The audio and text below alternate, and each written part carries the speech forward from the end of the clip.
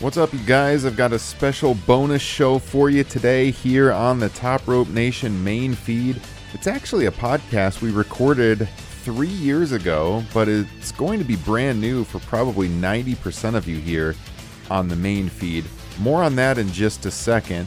If you're wondering when you can hear from myself, Justin, and Kyle next, we are going to go live immediately after AEW Dynamite Grand Slam this Wednesday night on our YouTube channel, video stream and all.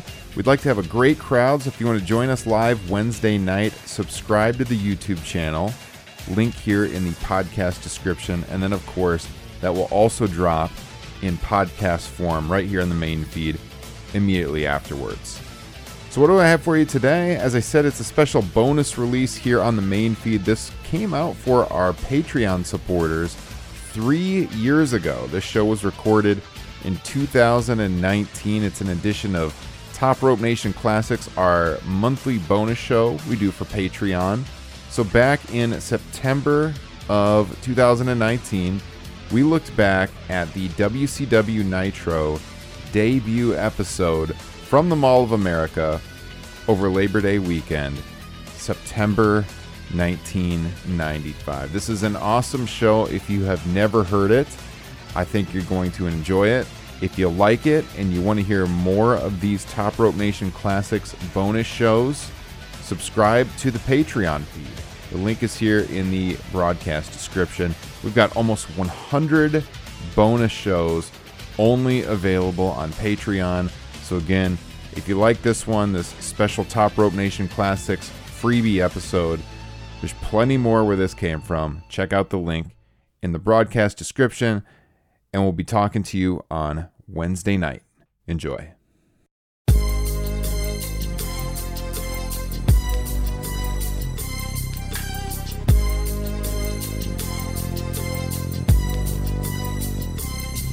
As I walk through the valley of the shadow of death, I take a look at my life and realize there's nothing left. Cause I've been blasting and laughing so long that even my mama thinks that my mind is gone. But I ain't never crossed. Hey guys, this is the 6th edition of the Top Rope Nation Classics podcast here exclusively on Patreon. I am Ryan Drosty of Top Rope Nation, and I am joined here by my usual co-hosts, both Justin and Kyle, this month for our look back at wrestling history. And we thought there was no better time to kind of take a look back at the genesis of the Monday Night Wars than this week, because as we record this, it's Tuesday evening, October 1st, 2019, and tomorrow night, All Elite Wrestling presents their first edition of Dynamite on TNT head-to-head with WWE NXT. So if it's the theme, so why not look back at the very first edition of WCW Monday Nitro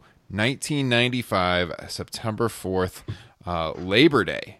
So we're all going to talk about, where we were in our lives in 1995. We're going to get in the time machine. We're going to go back to the show itself. We're going to look at all the matches, all the segments that aired on the show. As always, if you want to hear this entire show and the entire back catalog of all the Top Rope Nation Classics podcasts, check out patreon.com/topropenation. You can become a member of the Patreon page for just $5 a month. It gets you exclusive access to Top Rope Nation Classics as well as Top Rope Nation Extra. And this month until October 31st, we've brought back our free t-shirt deal. We last did this back in June. If you sign up for the $5 tier, try it out for a month, we'll send you a free Top Rope Nation t-shirt courtesy of Pro Wrestling Tees in the mail. It's a hell of a deal. You can check out this full show if you're listening to the 10-minute preview right now on our usual feed. You can check out our Backlash 2002 Top Rope Nation Classics show that we did last month, WCW Super Brawl 2, Bash at the Beach 96, and a few others, as well as all of those Top Rope Nation extra podcasts where we review the pay-per-views from this year within the first 24 hours after they air. So check it out. Patreon.com/topropenation. Kyle, you're feeling a little under the weather, but got to give you props. You jumped on here. You're with the microphone in hand. We're here on Skype recording. And how you doing tonight? It's a good thing the doctor prescribed more classic wrestling for me. Said, go home, watch more old school wrestling. You'll be okay. It does a body good. We're glad to have you. I mean, Kyle, you were kind of like the chief historian on this show. One of the brightest wrestling minds I have ever known. The memory that this man has for classic professional wrestling. Always look forward to doing these shows with you, sir. I'm not going to lie either. I also swiped all the drugs he had when he wasn't looking. So. It helps with your memory. Justin Joint, also on Despite what you're told. Yeah. Justin, you were not with us last month for our classic show when Kyle and myself did Backlash 2002. So good to have you back on the line as we look back at 1995. How are things going with you this week? Good.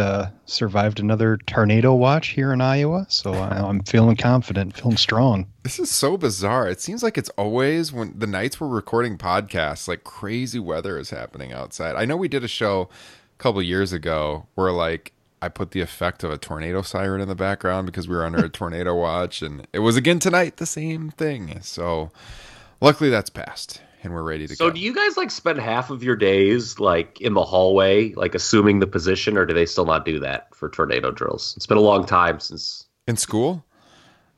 Just in life out in Iowa. Do you guys just like go in your hallways and like get on all fours and put your hands over your back of your head? Is that life in Iowa or no? I'm not the usual Iowan. I'm actually scared of tornadoes. I would say most Iowans go outside and look for it. That is true. I've never actually seen one in person, and I hope to keep it that way, but there've been some around the area. I just did not actually see them with my own two eyes. So let's look back at 1995 here. We always kind of start these shows just talking about where we were with our wrestling fandom at the time. And so, Kyle, to throw it to you first, what was going on in wrestling for you in 1995? Well, it's kind of funny because to go back to the last episode of Classics we did, Backlash 02, I had mentioned that my interest in this great sport was really waning at that time. And there had been only one other time previous that had happened. And sure enough, it was 1995. But this got me back. The Monday Night Wars got me back into it. You know, by 95, you know, I always talk about, you know, the chatter at school, I feel, whenever we talk about these classic episodes. At 95, like that, there was like none. Like nobody was talking wrestling in 1995. I felt real isolated, like in watching it. And I was just like, whatever. And I became disinterested. But I remember it was like math class or something. Like somebody across the room mentioned, hey, what about this WCW Nitro? And sure enough, you know, the Monday Night Wars reinvigorated me. Mm-hmm. It just goes to show, and we'll talk about, you know, we're going to be making a lot of comparisons with AEW when appropriate. You know, doesn't matter where your product is at. Well, I guess it's this is not apples to apples, but you know, WWE is obviously changing its TV this week as well. You know, a new TV format can really heat up a promotion. Yeah, and it needs to be said, the first half of 1995 WCW is complete dog shit. I mean, it's bad. I mean, my buddy Chad and I, we always would sometimes like go over our tape collection and like see, is there any like significant holes like in terms of time periods in the collection? And man, the first half of 95, there ain't much that we had on tape, and for good reason. Yeah. So you would have been what, like a freshman, sophomore in high school? I'm trying to remember what year you graduated. Yeah, I was a sophomore in high school. So you graduated in 98? I graduated in 98. Yeah, I graduated in 98. Sophomore, okay. What about you, Mr. Joint? Years old. I was beginning my freshman year in high school. I was 100% out on professional wrestling. It wouldn't be until WrestleMania 12, which would be on the horizon at this point. But yeah, no, I was all about music and movies. Like I'd recently got into Typo Negative's Bloody Kisses albums, and I had a cassette single of Seal's Kiss by a Rose, which I watched a lot. But you know, it was a big month coming up for me because I would go to To Wong Fu, Thanks for Everything, Julie Newmar, and Assassins. And I went to both those movies in the theater just to make out with my girlfriend at the time. And we made out the entire time. And as far as Go this get show, you some. yeah. Well, speaking of which, it was Were either. Were they Go bloody ahead. kisses, by the way? No, they're No. loud, sloppy, gross teenager kisses. It was, and I'll tell you what, this first Nitro, it was days, if not weeks, if not maybe a month before Justin Joint touched his first boob. This is the content that Patreon That's incredible supporters stuff get. right there. True I story. love it. There's always mentions like this on our classic shows, guys. You want to hear the rest? Check out the archive. I love it. By the way, Black Number One is a great fucking song. Amen. Christian woman, yes, please. Their October Rust, their next album that came out in '96, is top to bottom for me. It's a fantastic album that I have to break out every fall. Guys, we're only a few years apart, but man, I'm going to sound so much younger than you guys doing this, and it's almost a little embarrassing. But fall of '95, I was 6th grade, so 3 years younger than you, Justin, in school, and 4 from Kyle. I was kind of out on wrestling too. I think Justin and I have a similar story. I kind of really jumped back in around the lead-in to the Iron Man match. I think that I was kind of watching Nitro in that fall, but I just don't really remember it clearly. I know my dad was watching it. I think he got hooked back into it with all the classic stars in WCW that we had watched when I was a young kid, and because I remember walking in and into like the living room, and he would be watching it around this time. But I was not watching Nitro like appointment television, at least to like early '96. I don't think. So yeah, 6th grade. Not a lot of social life going on for me at the time. I was riding my bike to school. I was in the safety patrol, I remember. My God. Yeah. When did you start watching wrestling, Ryan? Me? I feel we've had, yes. Probably around, my earliest memories are around like that 87, 88 time period, like watching with my dad. Okay. Yeah. For some reason, I had it like in my head that you didn't start watching till like 93, and I thought it was very odd that you were already out. Oh, no, that's actually about around the time when I kind of like stopped watching. Okay. Yeah. Okay, yeah. Because it was like early in the Raw era when I just kind of started tuning out, like 93, Sure. 94, like Sure. that general time period. But yeah, I always loved Bret Hart, and that went back to his days in the Hart Foundation as a little kid, and then the early run as champion.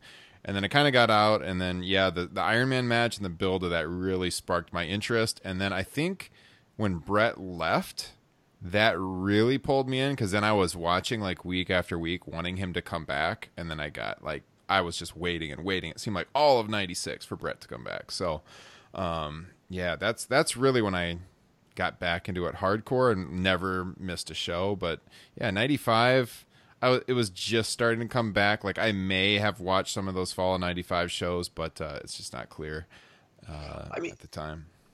I mean, just to kind of echo your guys' sentiments, 95 is by far the coldest year for the Big Two. Yeah. Up until this Monday Night Wars really just reinvigorates things. I mean, there is, I would love to hear an argument from someone not named Eric Bischoff or Vince McMahon that ECW was not the best North American promotion in 1995. No, I think that's probably accurate for sure. Yeah, I mean, because you have the Hogan Lovin' going on this channel, and the other channel you have, Diesel's disgraceful title run. Yeah, there wasn't a lot happening to bring fans back until this moment in time. And for me, I've mentioned this before on shows, and I know that we've all said, like, early 90s, we were sporadic WCW watchers at best. I always tried watching when I could, but the issue was it was on, like, Saturday nights only. And I would be, like, doing something on Saturday night. So I wouldn't always watch it. But here, it was, I always watched wrestling on Monday nights. Yeah. It was, like, established. So, like, it really, there was always that talk, is this going to splinter the audience? Was this going to do to the audience? For me, it was an easy way to start following WCW every single week. Mm-hmm. Funny you should say that, because that actually just jogged a memory for me. I do remember around this time period, one of my best friends that I would hang out with, he had the sweetest setup in his basement. So his dad was a doctor around here, so they had like the projector set up when nobody had projectors. In '95, I didn't know anyone else that had a projector. Surround sound. It was like the projector that would come out of the ceiling kind of thing. And I remember being over there on the weekends and watching Saturday Night a few times. Like it just scrolling through the channels and him stopping on that and us watching. And I remember, watching Surfer Sting, this era. So it was sometime in there. But yeah, I was not watching each and every week, not until a couple months after this. And then I was full bore back into it. So what was going on in 95 in general? We usually kind of just throw these stats out there to bring everyone back. Of course, in 1995, Bill Clinton was the president. Al Gore was the vice president. And the best picture that year at the Oscars, guys, sometimes I've been doing this for our shows, and sometimes the movies don't age real well, but man, Forrest Gump, that is still a fantastic movie. I don't know when the last time you guys saw it was, but that is an all-time great movie. Won Best Picture in 95. Do I start a fight? You don't like Forrest Gump? It's a fucking travesty. It won over Pulp Fiction. Well, Pulp Fiction is a good movie too. But I was legitimately mad. You know how people get mad about Raw some weeks, like irrationally? And you're like, settle down, dude. Yeah. That is the way I behaved at the 1995 Oscars. I could see either of them winning it, but man, Forrest Gump, it's a great movie. It holds up. Anytime it's on TV, I still watch it. The Super Bowl that year was not a great one. I do distinctly remember watching this one. I had just gotten back from an AAU basketball game and turned on San Francisco and San Diego, 49-26. This was the era, San Francisco winning, by the way. This is the era where the Super Bowls just typically were never close. I looked it up. San Francisco went in an 18.5-point favorite to that Yes, Super Bowl. the largest favorite ever. And it's one of only a couple times ever the books didn't come out so good on the Super Bowl. Little information for you. Interesting. Yeah, it was not a close one though. Because the public all wanted to, they wanted to bet the favorite, and the favorite, that San Diego team was as bad as any team that's ever made a Super Bowl. So, the public actually was right for once. Yeah. Couple months before this, NBA Finals, the Rockets swept the Orlando Magic. I remember being devastated. Michael Jordan come back that spring, and the Bulls lost to the Magic in the playoffs.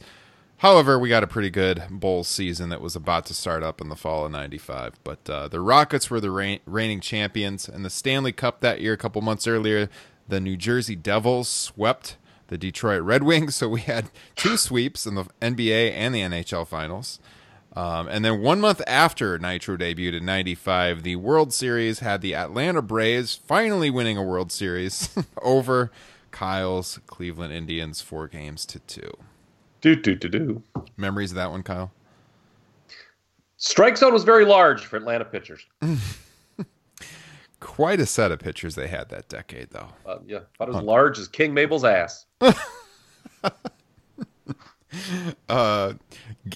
Speaking of asses, a gallon of gas, $1.15 at the pump. Ass, gas, or grass. Median household income in the United States, $34,000 per year. Half the country was doing better than that. A half was doing worse. An average new home would cost you $158,000 in 1995. And the number one song, you guys heard it in the intro, this week in 1995. Who can forget this one? Gangsta's Paradise by Coolio. Dangerous Minds. What do you think of that movie, guys? I loved Weird Al's take on that song. I did too. Very interesting too, because do you know what ECW's September 1995 show was called? Amish Paradise? It was not called Amish Paradise. It was Gangsta's Paradise. Yeah. Featuring what many feel, it's just off top, was the best ECW match ever. Raven and Stevie Richards against the Pitbulls. Yeah, that has been a long time. Man, that's when I would probably have to I don't know how much it holds up. And I know a lot of people have gotten to see like fan cam stuff, but like that was like always the consensus best ECW match for years, just because, Fonzie gets choke slammed by 911, and there's just a lot goes on. So Rey Mysterio and Psychosis also on that show. Yeah, ECW was kicking ass, man. Oh yeah. That period. All right, guys. Well, that set the stage. That's where we were. That's where the world was in 95. So let's step into the time machine. Let's go back to Monday, September 4th, 1995.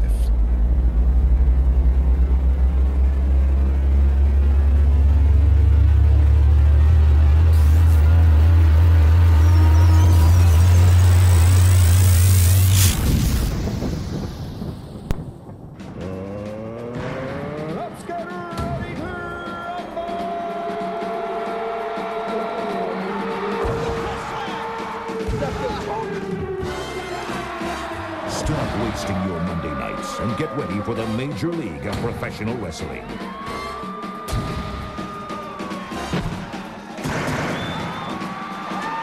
WCW Monday Nitro comes to Turner Network Television Monday, September 4th.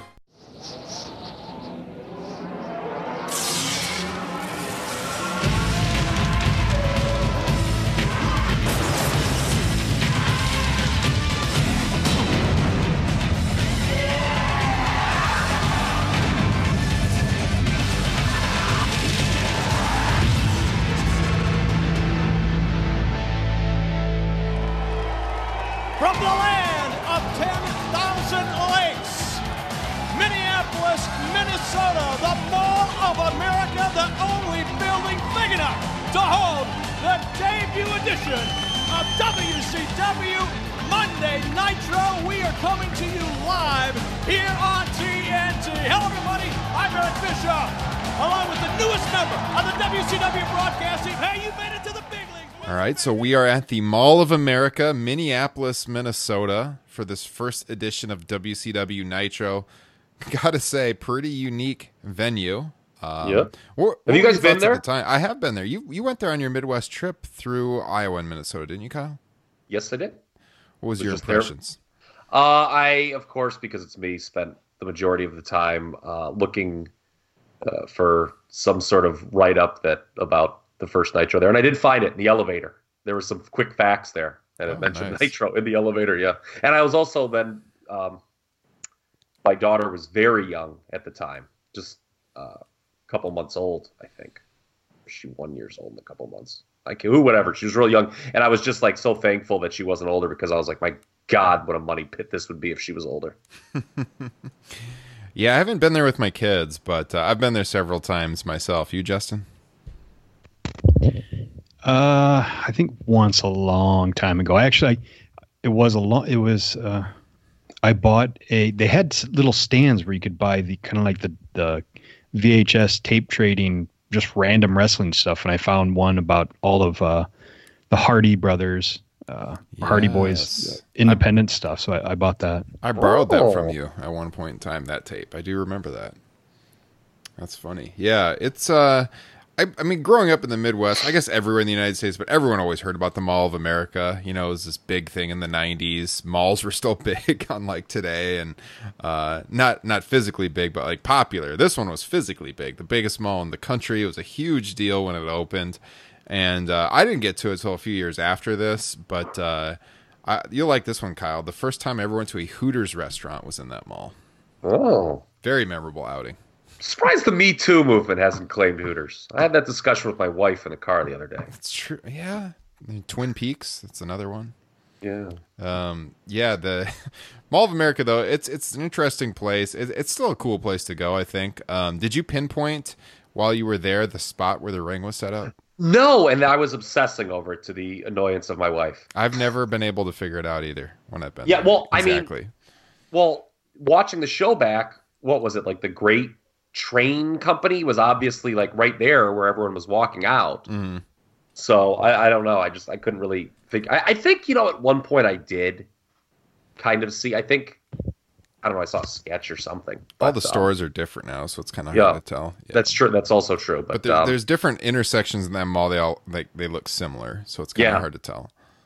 Yeah. But to your original point, it's not something I would do every week or most weeks or more than once in a blue moon, but it was definitely a unique feel and kind of cool. I mean, it was, seeing, you're watching a match and look to your left and there's, a bunch of people going up an escalator. Yeah. Don't see that every day. Yeah. And as we were talking about in text before the show, this first week of Nitro was a 1 hour show. It was unopposed by Raw that week. Raw was off for the US Open, Kyle? Yes, tennis, US Yeah. US Open. So it was a good night to debut for Nitro. They ended up doing a bigger rating than they thought they would. We're going to get into the matches here in a second, but of course, what everyone remembers is that it was the night Lex Luger returned, I should say, to WCW. Not as many talk about Scott Norton also coming out that night, but that was also a thing. We'll get to that later in the show. But let's just start off with the intro. And that WCW Nitro intro with the exploding buildings and stuff, really an iconic intro. I always thought it was great. I always thought it was better than Raw's, personally, probably until 97 or 98. Agreed. Interesting to note on that intro, though, is one of the people you see in it. I don't know if you guys noted that watching this. Vader. Oh, you caught this. Yeah, oh, yes. Vader never appeared on Nitro.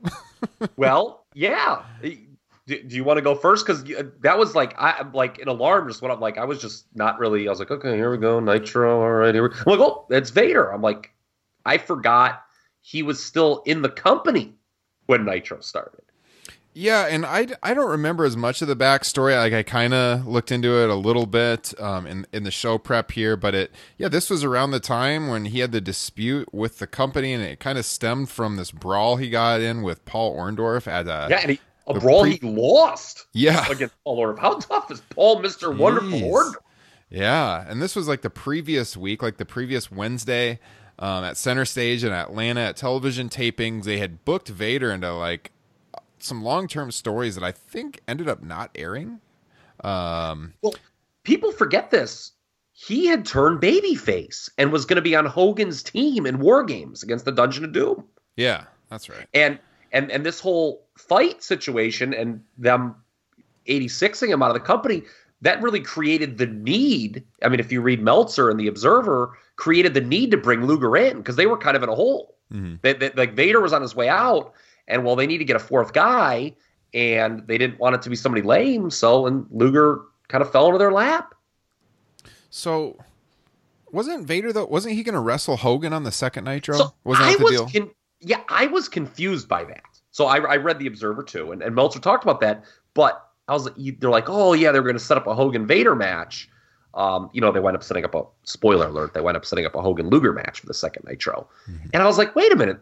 Vader is absolutely on Hogan's War Games team. So I don't know, and obviously Luger winds up being anyway, but I don't know how that would have worked. But because Vader had definitely turned babyface, they had filmed the vignettes with, and these are, I guess they're pretty humorous to watch in retrospect, like Hogan, Savage, Sting, and Vader preparing to go to war, air quotes. Mm-hmm. And Vader was doing moonsaults off a wall. And they even showed something late in the show that there was like what was the segment they showed? It was it was for muscular dystrophy. Like later in this Nitro episode, and they showed the four of them together as the babyface team. So yeah, that threw me for a loop. I did not remember. Meltzer was speculating it was going to be Hogan and Vader in week 2, and for me, I was like, wait a minute, they were teammates in War Games. They're supposed to be. So yeah, I was a little confused there, but the bottom line is, Vader being in the show caught my eye as well. Brian Trout. Okay, so Justin, real quick, your thoughts on the opening and just what you always thought of the opening, and then I want to transition and keep it with you on the announcing, because we were texting before the show, and some criticisms are due for the announce crew here on this first Nitro, and just wanted to get your take on the announcing, and if you always talk about your superpower of being able to block out commentary, if that existed for you watching this Nitro. Go ahead. So I'm with you guys. Love the intro. It's aged very nicely considering how long ago this took place and how little they needed to change it throughout the years of Nitro. I was a little worried when this show started, and Mongo is really bad off the bat. But how dare you talk that way about an 85 Bear? But my superpower did kick in while I was watching it, and I was able to block him out. God bless you. I don't know if I could tell you a single quote since, he was talking about the apropos and digging in the ground or whatever that crap was. Oh, I've got a few. I wrote them all down. There was a point, because I've seen, I knew it was going to happen. I was actually just waiting for Mongo quotes. What is with his, that little dog, was it a Chihuahua? He was holding, and it's like dressed up like the devil, but it's not Halloween season yet. It's kind of weird. He always had him for. Yeah, it's I think so his weird. whole run. I think even like into '96, like he had that damn dog. But he didn't always have it dressed up like the devil, right? No, I don't recall that. You know what, though? I think he always did have it dressed up, though. That's so weird. A lot. Yeah, very weird. I think I might vaguely have that superpower that you have, Justin, because as the show got going, I don't recall a lot of what he said either, but he was not good, Kyle. Well, let's talk about the first thing that your boy number 76 drops. This first jump. So Bischoff introduces him. And in my notes when I'm watching the show, originally, the first time through, I wrote down, what the fuck was that first thing Mongo just said?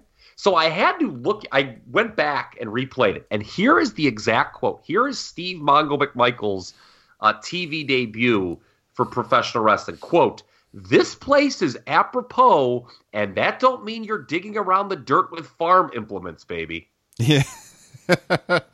Which Bischoff, of course, sells like a complete douche.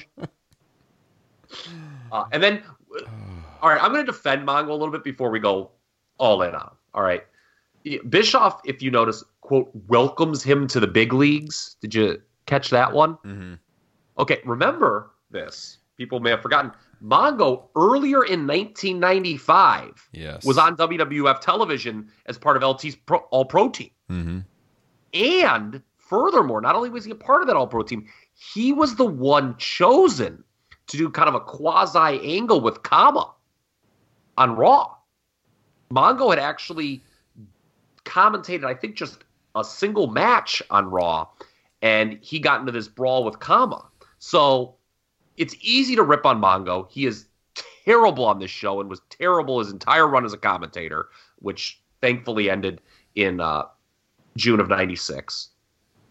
But the WWE obviously saw something in him too by giving him that angle. Yeah, I mean, wrestling's always kind of moved towards real world sports stars if they can get them, you know. And Steve McMichael was one of the great D linemen of the 80s, and multiple time All-Pro, Super Bowl champion, all that. Great football player, but in the ring and in announcing, not the best, not the greatest. I've always said this, and I'll admit it, I loved his Horseman turn when he turned on Kevin Green. Mm-hmm. The problem was that it was just so well executed. Then the problem was he was a Horseman. Yeah. Kind of like, and he had some good tags with Chris Redacted, but other than that, and the whole thing got overshadowed the next month by the NWO. So, yeah. What do we think of Bischoff calling his own number as the play-by-play man here? Because he was not the top play-by-play guy in the company before this. It was Tony Schiavone. Thoughts there? Is that the right call? I probably would have went with Schiavone. I think he's better, but I don't think he was too bad. I mean, Bischoff always had a good. He was a good look for TV. You know what I mean? Like, yeah, he's a good looking guy. He looks good on camera. He's the Ken doll. So I can understand it a little bit, but he's not as good as Schiavone. But I always thought he was passable as an announcer. What were your impressions, Justin? What is this broadcasting thing you guys are talking about? Never noticed him. Don't know what he said. Yeah. I think the big thing for me is Nitro was Bischoff's vision / baby, so I can see why he would call his own number. He did get completely insufferable with knocking Raw. Yeah. Like, it was the next week, the first week that we go head-to-head, that he delivered the famous, he beats the big guy with 3 super kicks in reference to the taped Shawn Michaels Sid match, which, to be honest with you, now that I say it, is actually somewhat amusing. But, like, he got really insufferable with not knocking WWF and where the big boys play. We're going to hear that about 100 times in this hour. But it was his baby. It was his vision. So I could see why he, made himself the play-by-play guy. But, of course, he kind of went away the same time Mongo did. That early summer of 96. Yeah. Yeah. So the show itself, it's got 3 matches. It's a really quick watch. If you guys want to pull it up on the WWE Network, it's about 45 minutes when you take out the commercial, so you can get through this thing really quickly. And my thought, I guess, just watching it and looking back at the card is that, it kind of seems like they didn't really go. Everyone remembers the the debuts, like the surprise Luger appearance and everything. But as far as the matches they booked for the show, to me, it felt like a really safe show. Because when you look at the 3 matches, so you got Pillman and Liger. Now, Liger wasn't a regular in WCW or anything, but obviously they had worked together. You guys can go back and listen to our classic show on Super Brawl 2, one of Justin's all-time favorite matches. We break that one down. And then, you got Sting and Flair, who work constantly together, so that's a safe match. And then in the main event, you got Hogan and Big Bubba, a.k.a. the Big Boss Man, who had a long history together, working a lot of matches in the WWF as well. So it seems to me like the matches they put together was just like a really safe card. Did you guys have that impression at all when you looked at the matches that were booked, Kyle? My God. Have you tapped into my super secret notes here on the show? No, okay. I didn't see that in your notes. In addition to what, no, I know, because these parts weren't, because I actually wanted to make a big point about this and sound real smart. So I actually omitted this in the one I sent to you. Comfort level, familiarity was a running theme for me with these 3 matches. I mean, Pillman Liger, you mentioned it, Super Bowl II, they know each other well. Although it had been a couple of years since they'd worked. Flair and Sting, I mean, come on. They know a thing or two about working on the Turner networks against each other. And Big Bubba, as Big Boss Man, was one of Hogan's, great, I mean, after the obvious picks of like Andre Savage Piper, Boss Man's probably a top 5 drawing Hogan opponent in WWF. They worked a Saturday night's main event cage match just a few hours south in the great state of Iowa in 1989 in Des Moines, in fact. Oh, that was in Des Moines. Right down I-35, yep. Yeah. Do you know that they were doing like double shots on the house shows in that feud? That's crazy. Wow. Yeah, like they did New York and Boston the same day in March. I was just astounded by that when looking up results one time. That is insane. Yeah. Justin, did you have the same kind of thought watching this? Did that cross your mind at all, the comfort matches? Yeah, absolutely. They certainly didn't try and take any chances, and I think they wanted to roll out the classic WCW match with Sting and Flair, and in a way you pointed out that a classic WWF match with Hogan and Boss Man, and then maybe something for what today we'd call the AEW fans with Pillman and Liger. Yeah. And having that comfort level and familiarity is probably pretty important for your first live show. Mm-hmm. Because remember, going live, WCW had done it with Clash of Champions, so it's not like this is their first time ever going live. But, you want the matches to be tight, especially, you're doing 3 featured matches in an hour. Well, Andrew's trying to set the tone where next week you want people to tune in versus tuning into Raw, right? You want to present a good product. Yes, exactly. So you want guys who are familiar with each other. There's not going to be mistakes in the ring. So, yeah, I absolutely agree with that move, whether that was done intentionally or just by coincidence. My guess it was the former, or tip of the cap to Eric Bischoff. Yeah. So with Pillman and Liger heading out right away, I think they were trying to set the tone, have a match that people were talking about. Even by 95, that Super Brawl 2 match from 3 years earlier, that's one people were talking about. It was so different for 92 with Liger and Pillman. Again, look it up in our archives where we talk about it on classic Super Brawl 2. But this one, much different. They only have about 7 minutes to work together. I felt like it got off to a little bit of a shaky start. There's some botches early on. There's a moment when Liger goes to the top rope, and it seems like Pillman's kind of waiting forever for him to backflip. I think Liger was injured around this time too, so that may have played into it a little bit. And then there's kind of like a botched head scissors spot, but they go back to it later in the match, and then they hit it. So in my notes, I just said that it started slow, it started cooking a little bit late. All in all, it doesn't hold a candle to the Super Bowl match, obviously, but it's a decent opener. What was your take on this one? I'll go first to Justin, since Pillman and Liger has often been a discussion point amongst us. Yeah, I noticed the 2 things you pointed out was Pillman waiting for Liger to do something off the top rope, and that the awkward head scissors. It didn't have the magic and the chemistry wasn't quite there like it was in 92. And it's not surprising when you only get 6 minutes. Not that you can't have a good match in 6 minutes, but they just weren't able to recapture that magic. Yeah. Ross, Mr. Ross.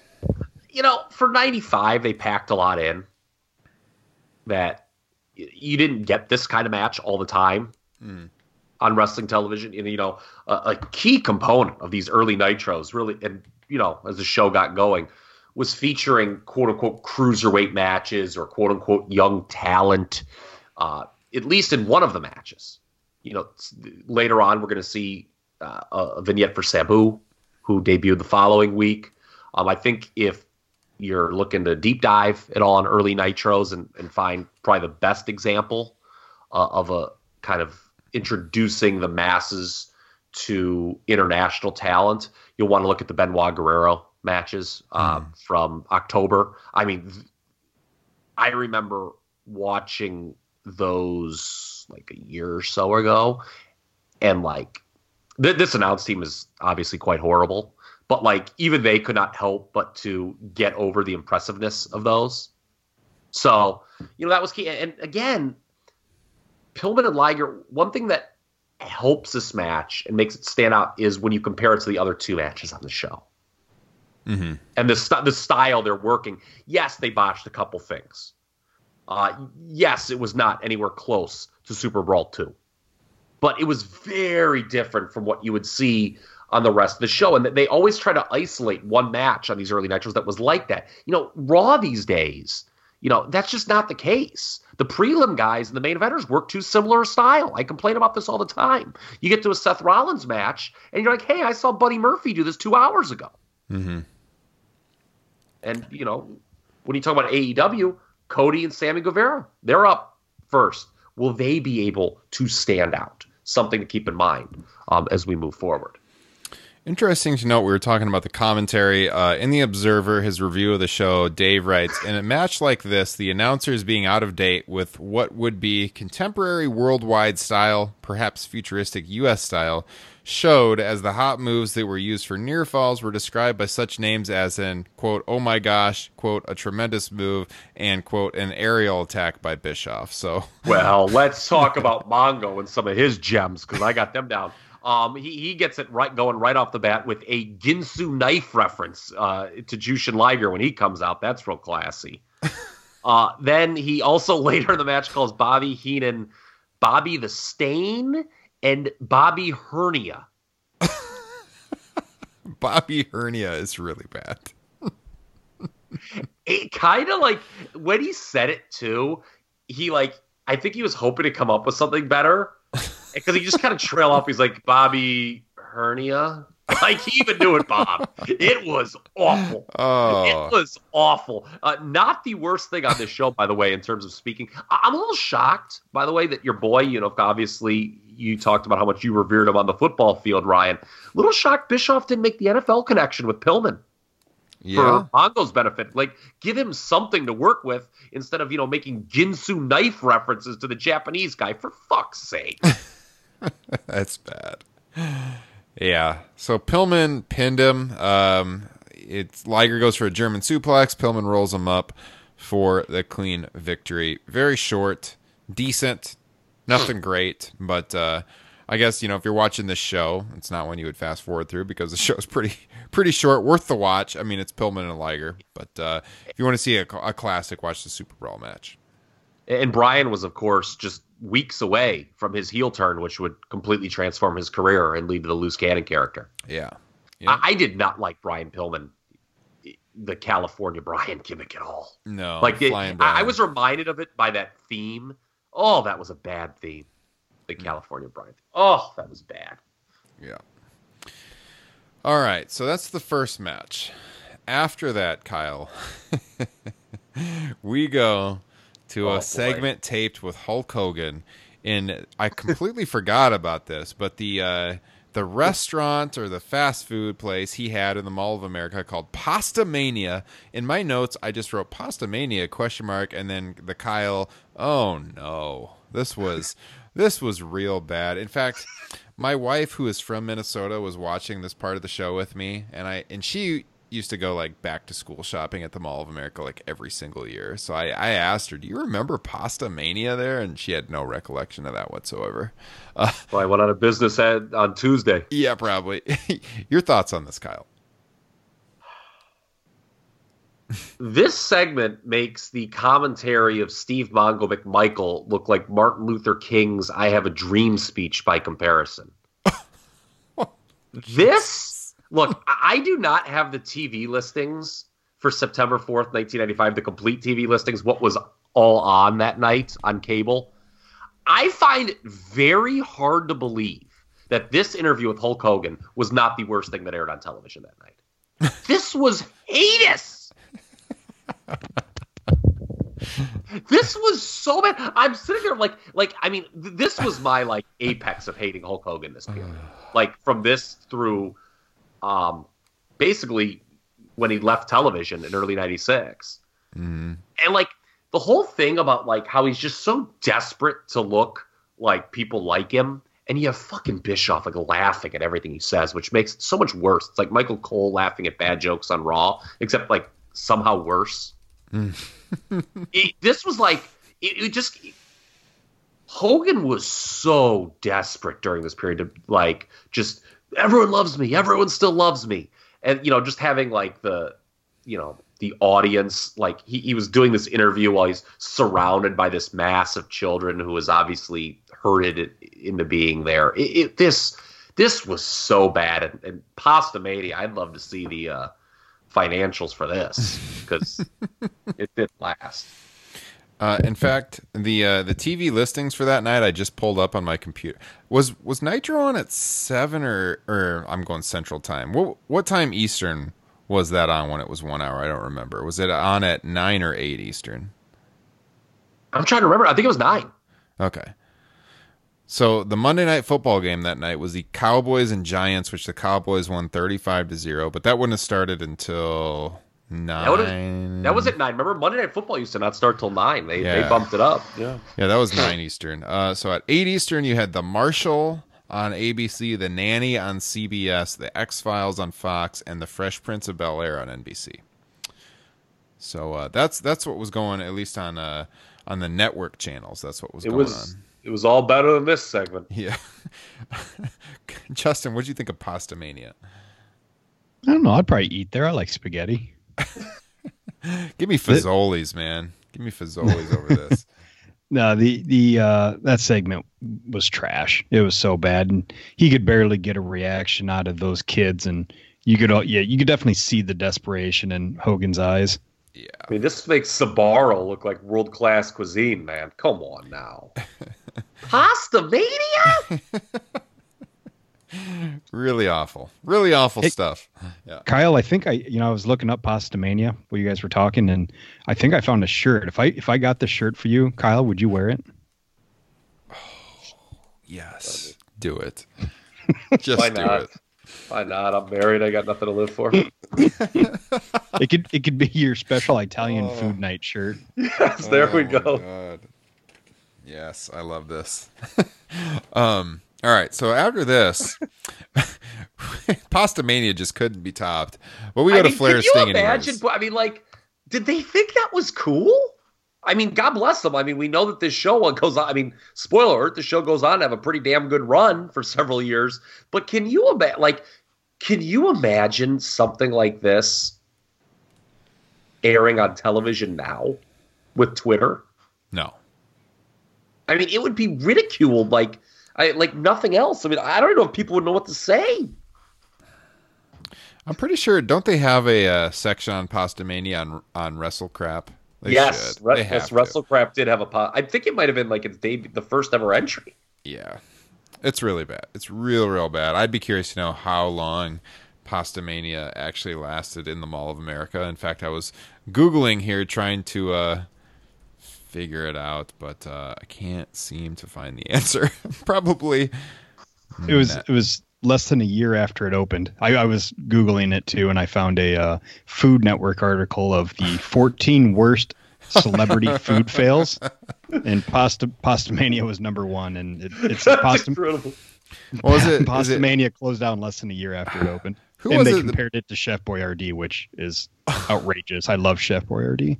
They're mentioning, like, in the lead up to this, I can't remember which announcer said it, but like, oh, Michael Jordan has a steakhouse in Chicago, and Hulk Hogan has in Minneapolis Pastamania. It's like, oh God. Oh my God, break. I forgot to say that. Yeah. By the way, Mike Ditka's a huge tool. We're talking about the '85 Bears. I went to a steakhouse in Chicago. That was pretty good. I've always wanted to go there, but I've walked past it, but I've never been there. Yeah. Okay, so then we get to Flair Sting, like we said. I mean, they've wrestled constantly over the years. It seems like a safe match with two of your biggest stars to put in. I thought I had watching this because I know we talked about this on the show. I think maybe on the Super Bowl show, and I mentioned, God, I love that later Sting theme song, The Man Called Sting, that he comes out to here. I thought that was a great theme song. I think you guys disagreed with me, but I love it. Yeah, it's gross. I like it. I love that guitar Man at the Called beginning. Sting. Yeah, I know we talked about it at one point. I can't remember when it was. I like his other theme too. Like I think it was comparing it to his theme in the early '90s. I kind of like that early '90s one too. But Man Called Sting was fine. I mean, by early to mid '90s WCW theme standards, I mean it was, you know, frickin' Tomorrow Never Knows by the Beatles. I liked it. I thought the guitar at the beginning was catchy. But Justin, your thoughts on that comment? I think that comment sums it up perfectly. all right, so the match itself is decent. I thought, it doesn't get a lot of time to develop, similar to the first one, because we're talking about a 1 hour long show here. But the match goes 11:31 according to the Observer. I felt like Dave was a little harsh on Sting here in his review. He says, quote, Flair worked really hard while Sting was just there for the spots. Well, I don't know. Rick must have been feeding him some info that week or something. Well, we know about Dave and Flair were tight over the years. I thought that was a little one-sided. Just Rick being Rick. Yeah. But I didn't think the match is anything to write home about. Of course, what everyone talks about is right as it begins, Lex Luger walks out. Now, just from knowing Kyle Ross, and we haven't even talked about this, I'm sure you deep dived into the history about Luger's contract and WWF and everything. The basics that I know is that Luger had worked the house show circuit that weekend for WWF, including the night before, somewhere in Canada, I believe. And they loved running Eastern Canada during this time period, WWF. Yeah. So I guess he was Nobody working ran without Nova a deal. Scotia more ever. It's true. But isn't this the fact he was working without a deal, which is mind-blowing that WWF would have allowed that to happen? They had offers on the table, I think, for him. But he worked out the deal to come back to WCW, and as the Monday Night Wars start, I mean, this is the big thing everyone points to. I mean, I think in the lead up to AEW tomorrow night, everyone's talking about, is there going to be a big surprise? Is there going to be the Luger moment on this first AEW? Something that shocks the wrestling world. Anything you have to add, Kyle, on the Lex Luger appearance? No, not really, other than I guess he had told Vince, oh, no, I'm with you. You know, and he had kept just sort of slyly, and to his credit, kind of like pushing back I'll sign it. Like, I guess he had like done some sort of handshake commitment to October, I guess is the way the story goes. And then, shows up. And, you go back to this mid-90s time period. I want to choose my words carefully. But I feel like we're still kind of paying somewhat of a price, some of these uncharacteristic mistakes Vince made during this era. What I mean by that is, guys stay around so long now. No one ever leaves WWF. And I feel like that goes back to Vince letting Hogan and Piper go too soon in retrospect, and them like having big runs for the competitor. Yeah. And, here, he would never do something like this now. And that's, I mean, to be fair, he shouldn't. I mean, this is a gaffe, the likes of which you rarely saw from Vince McMahon. I'm surprised that this could happen with Nitro getting underway. Yeah, especially how hard they had pushed Luger for the the previous couple of years. Well, yeah. Well, what's funny? See, it's funny you say that. And they had started to push him at the top again, and he certainly got the big push in '93 up to WrestleMania 10 when he's usurped by Bret. Mm.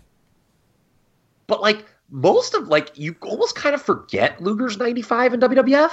Like he was teaming with Davey Boy Smith most of the year in that Allied Powers gimmick that was nothing to write home about. So, yeah, it's a real head scratcher that Vince would, allow that to happen, not have him under contract. I guess just, this kind of move was inconceivable. Yeah. In 1995, somebody just walking and out onto the competition's television. Yeah. We had never seen anything like it. Justin, do you have any memories of hearing about this for the first time, witnessing it for the first time, and this just kind of,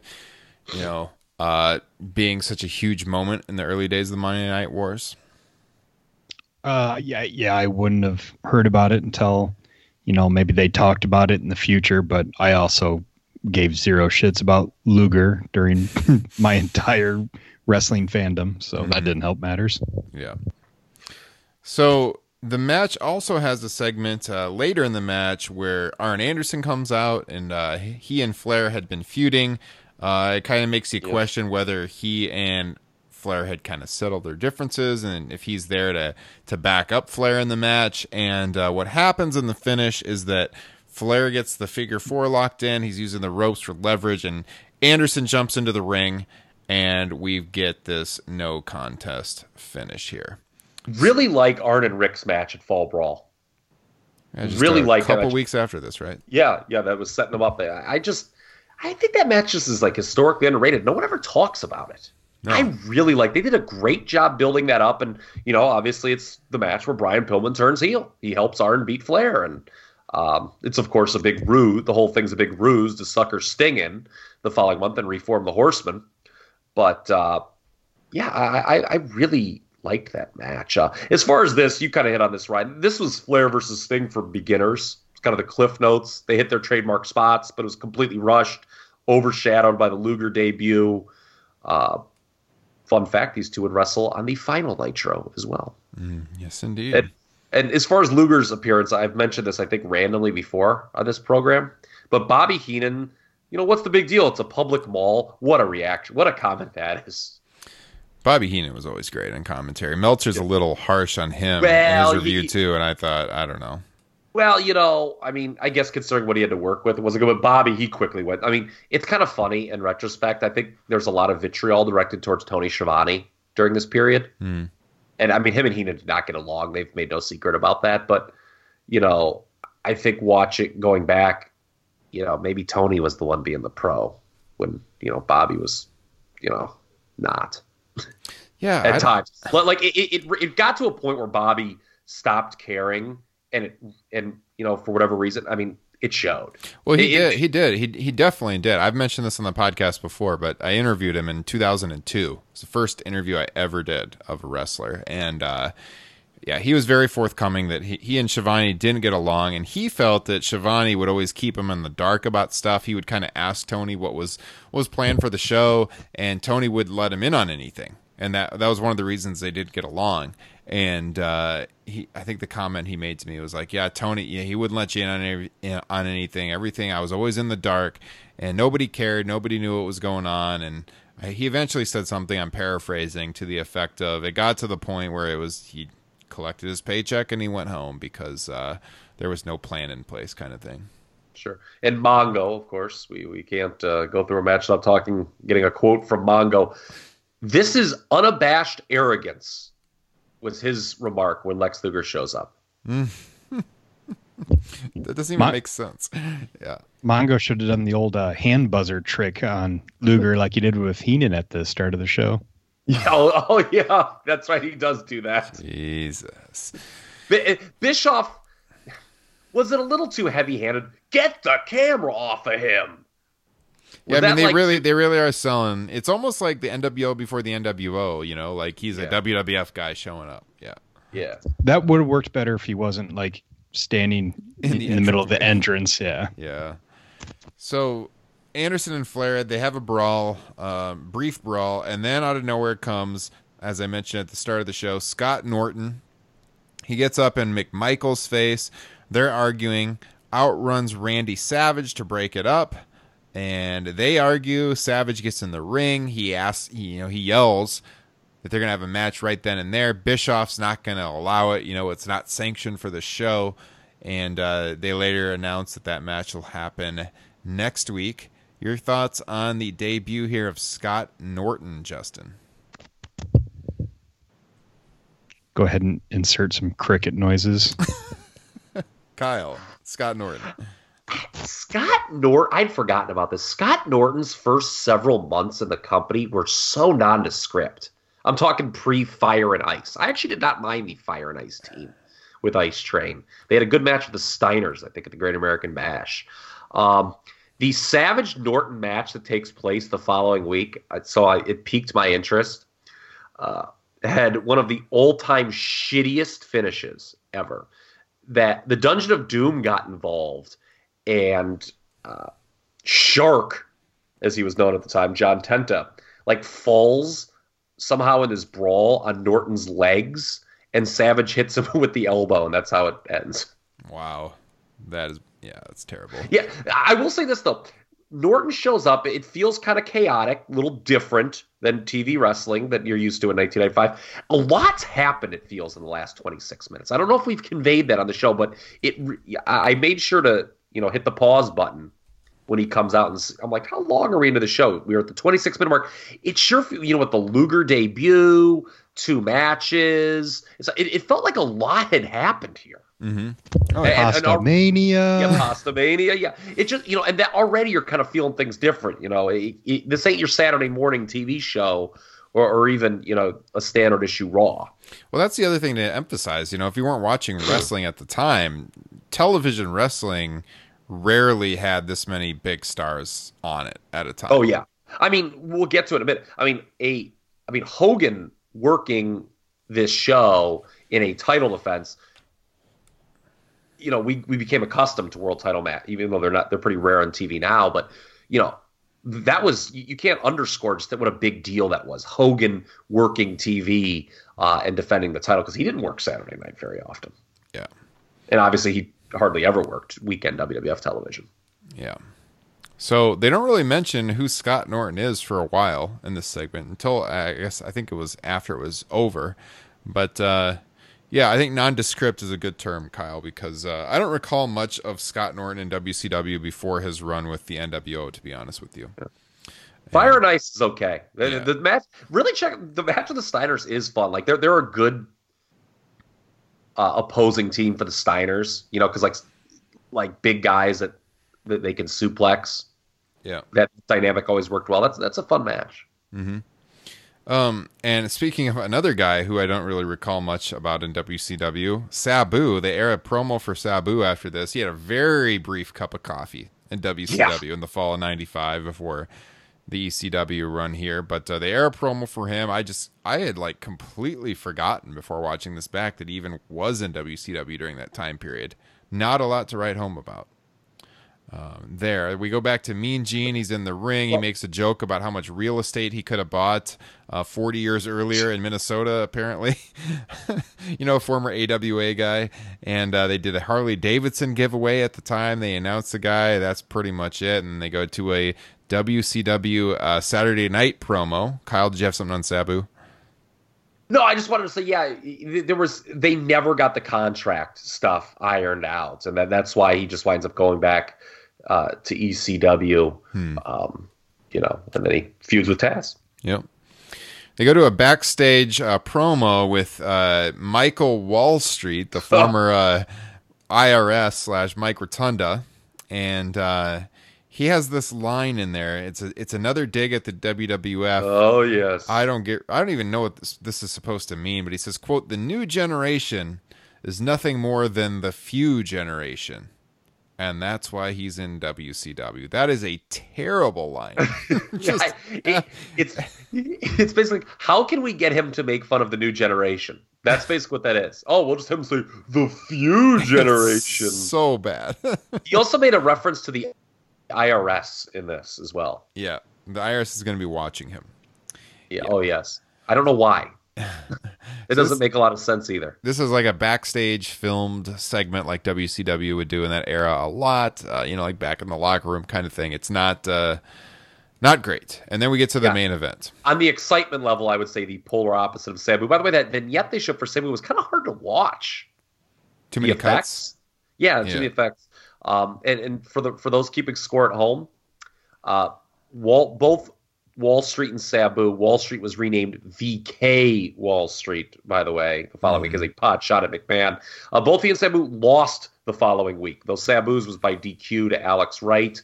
Wall Street just did a job to Sting on Nitro the following week. So new characters losing early in their runs is not a new thing, apparently. Yep. Not exclusive to 2019 WWE. So we get to Hogan and Big Bubba Rogers, a.k.a., like we said, the Big Boss Man. 7-minute match, Hogan with the WCW title at the time. Jimmy Hart wearing the most 90s pants of all time. He's the flag it's the colors, the flag. It's totally 90s like wind pants that you would remember from that era. But in the end, Hogan does get the leg drop, he gets the pin, and afterwards the Dungeon of Doom runs out to attack Hogan. And then we get Luger coming out to make the save. All right, thoughts so far before we get to this Hogan and Luger face-off? Either of you, feel free to jump in.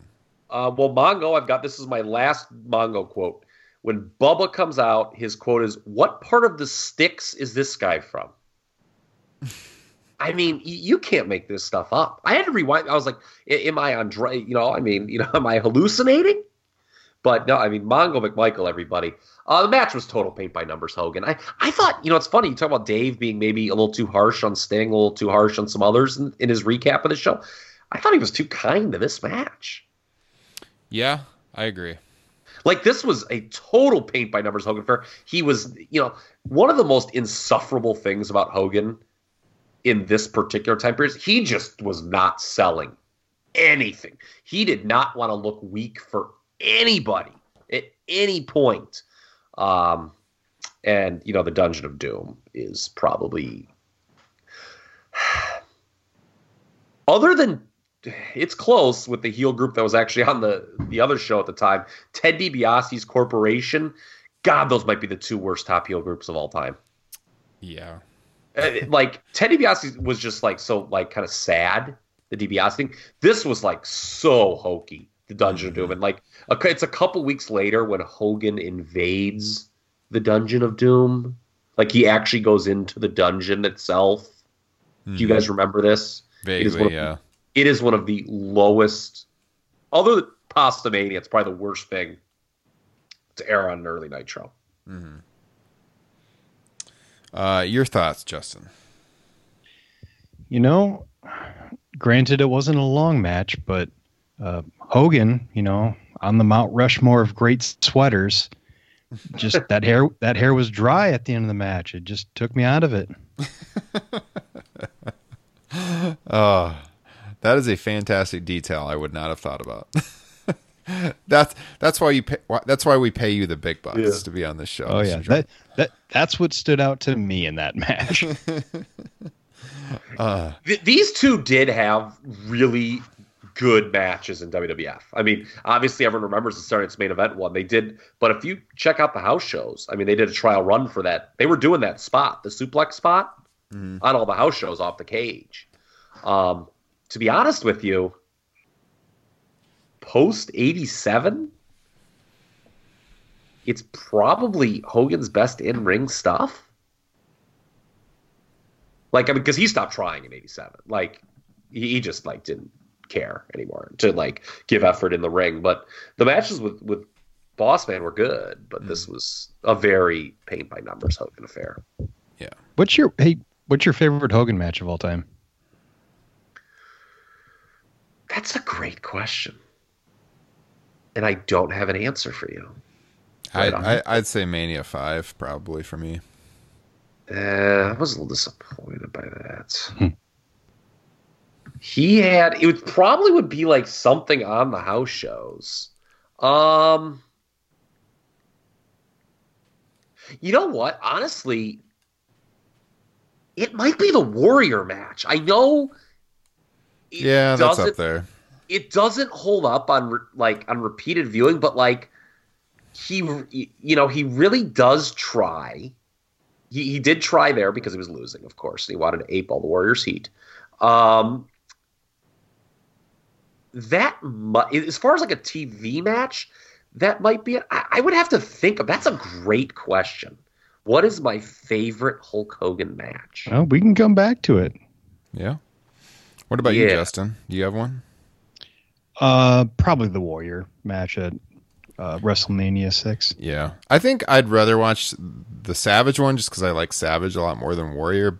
And the build to that match was so good. But as far as like just judging it, the match itself, bell to bell, they're pretty close for me. But yeah, that's such an iconic match that's an easy one to point to. The matches, the thing with the Savage is I like his, like, when Savage first comes into the company and they do their house show program, late 85, those matches are really good because Savage is still, like, just completely insane at that point.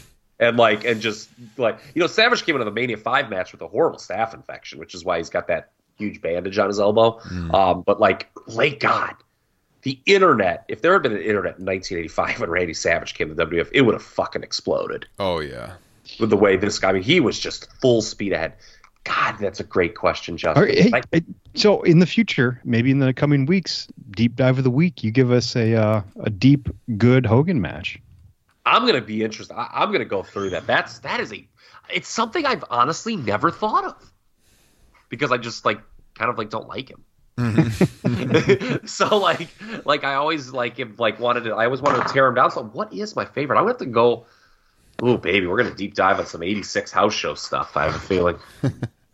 It's a good question. I like it. I'll be interested to hear that myself. But as far as the end of the show goes, as I mentioned, and I want to read from a book here in a second that we were talking about off air. But again, Luger comes to the save. And then Luger and Hogan almost come to blows, and they go to commercial. And then this is where I want to throw in this story, because I didn't know about this, and you probably didn't either unless you've read this book, because this was all off camera.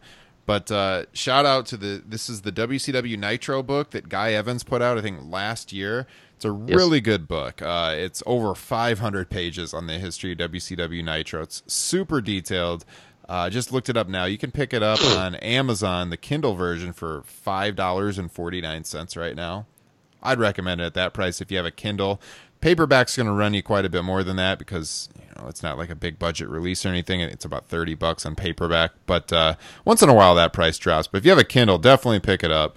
And he writes about the match itself and Luger's debut and everything. I'll start off here with a quote from David Penzer. He says, "I think I'm the only person who can say that I attended every single Nitro," says David Penzer, the longtime company ring announcer. "When Lex Luger walked down that aisle, it sent a message to everyone that, hey, we're for real."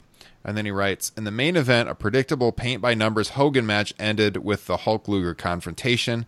And in a clever move, director Craig Leathers cut to break shortly after the two stars collided.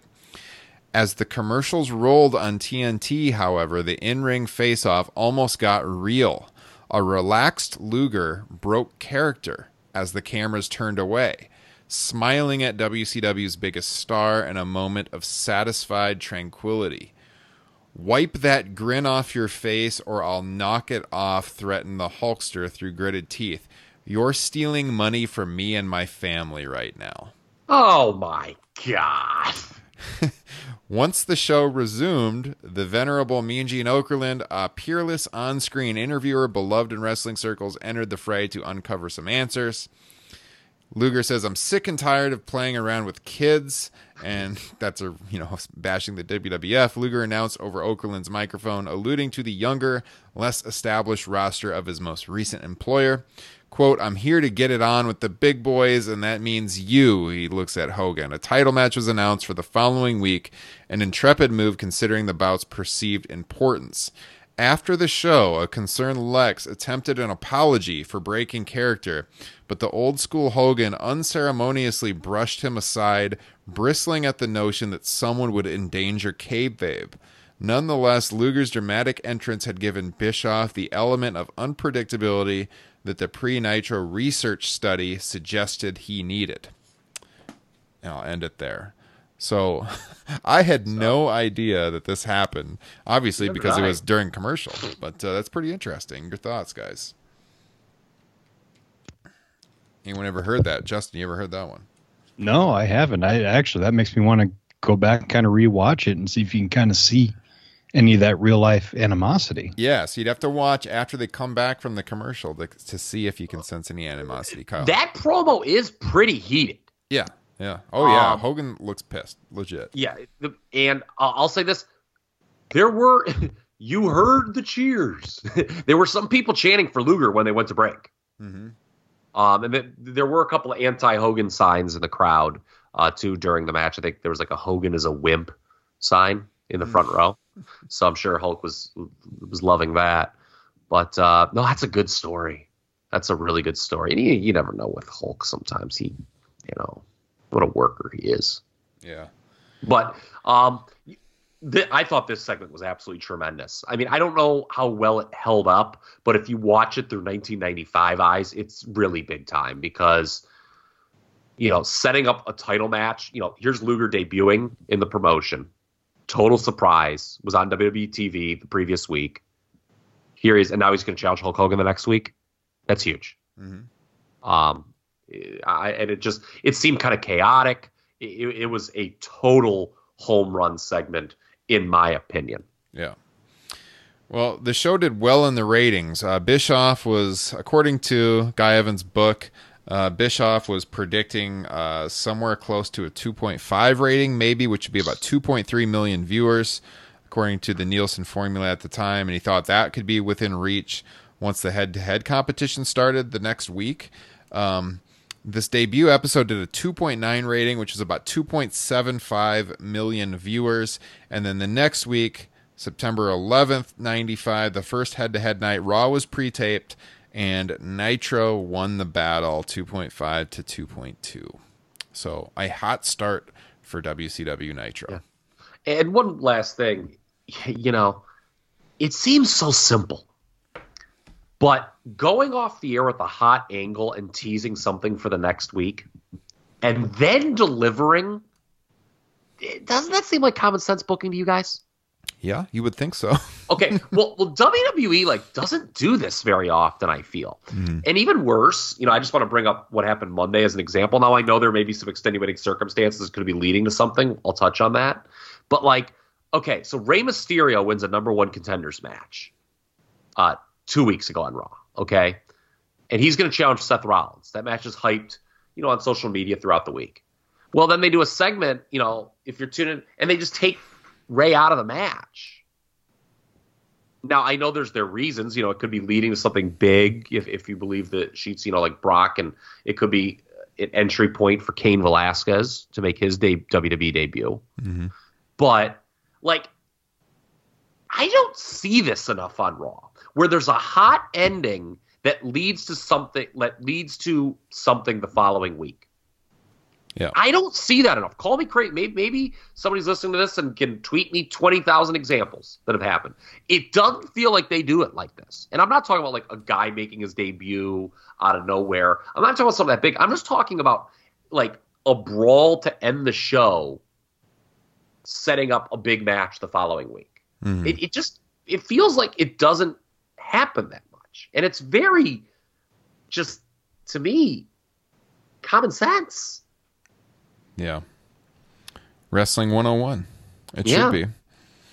So, all in all, I felt like it was a fun show to revisit. It's an easy watch. I think it was timely with what's starting here with Wednesday nights. And again, I always love talking these old wrestling shows with you guys. We're going to be doing it again here in a couple of weeks. There will be another edition of Classics before the end of October. We're probably going to be revisiting, looking at the post I put up on Patreon for our supporters. Likely looking at an old WCW Halloween Havoc show, perhaps from the early 90s. But we'll be doing that. If you're listening at this point, you are a Patreon supporter. So again, thank you all of you for your support. As always, you guys really make it worth doing these shows each and every month, and all of our weekly shows as well as Top Rope Nation Extra. So if you guys enjoy what we do, give us a recommendation of one of your friends. We're doing the free t-shirt deal. I mean, this is the perfect time to get people to sign up. We'll send them that free t-shirt in the mail. They can check out this show. They can check out the upcoming classic show, looking back at one of the Halloween Havoc shows from the 90s, and of course, the whole archive. So, I mean, that's the best way. I've said this before, but it truly is the best way to get Top Rope Nation out there, and especially our Patreon page. And we can pump this all the time on our general broadcast, which we always do. I mean, that show gets most of our downloads. The Patreon group is a much smaller, tight-knit group, but if we're gonna grow with the Patreon circle, it's probably gonna come from recommendations from existing patrons. So I know some of you have suggested it to your friends, and we've had people sign up because they heard about it from your friends. So definitely appreciate that, and you just get the word out there. Let them know that these classic shows are a lot of fun, and we'll send you some free merch in the process if they sign up. So, guys, any closing thoughts here on Nitro or what we're going to be doing here in the future at all? Throw it to Justin. I don't think I've heard, on a show, I haven't heard this much sniffling since I watched Scarface. It's been impressive. Sorry. I was just thinking he was doing pretty good. Yeah, no, absolutely. I had to throw some shade out there. I like that he powered through. Yes. Yeah, I apologize. I was dying. There was a couple times I thought I was going to cough, but I want to sniffle right now that you mentioned it. It's funny. It's a reaction. By the way, the Hogan-Luger match the following week, for those interested, went to a DQ. Dungeon of Doom interference. I guess it makes sense. Dungeon of Doom. And is there anything AEW can do that would come even remotely close to Lex Luger? Punk, that's it.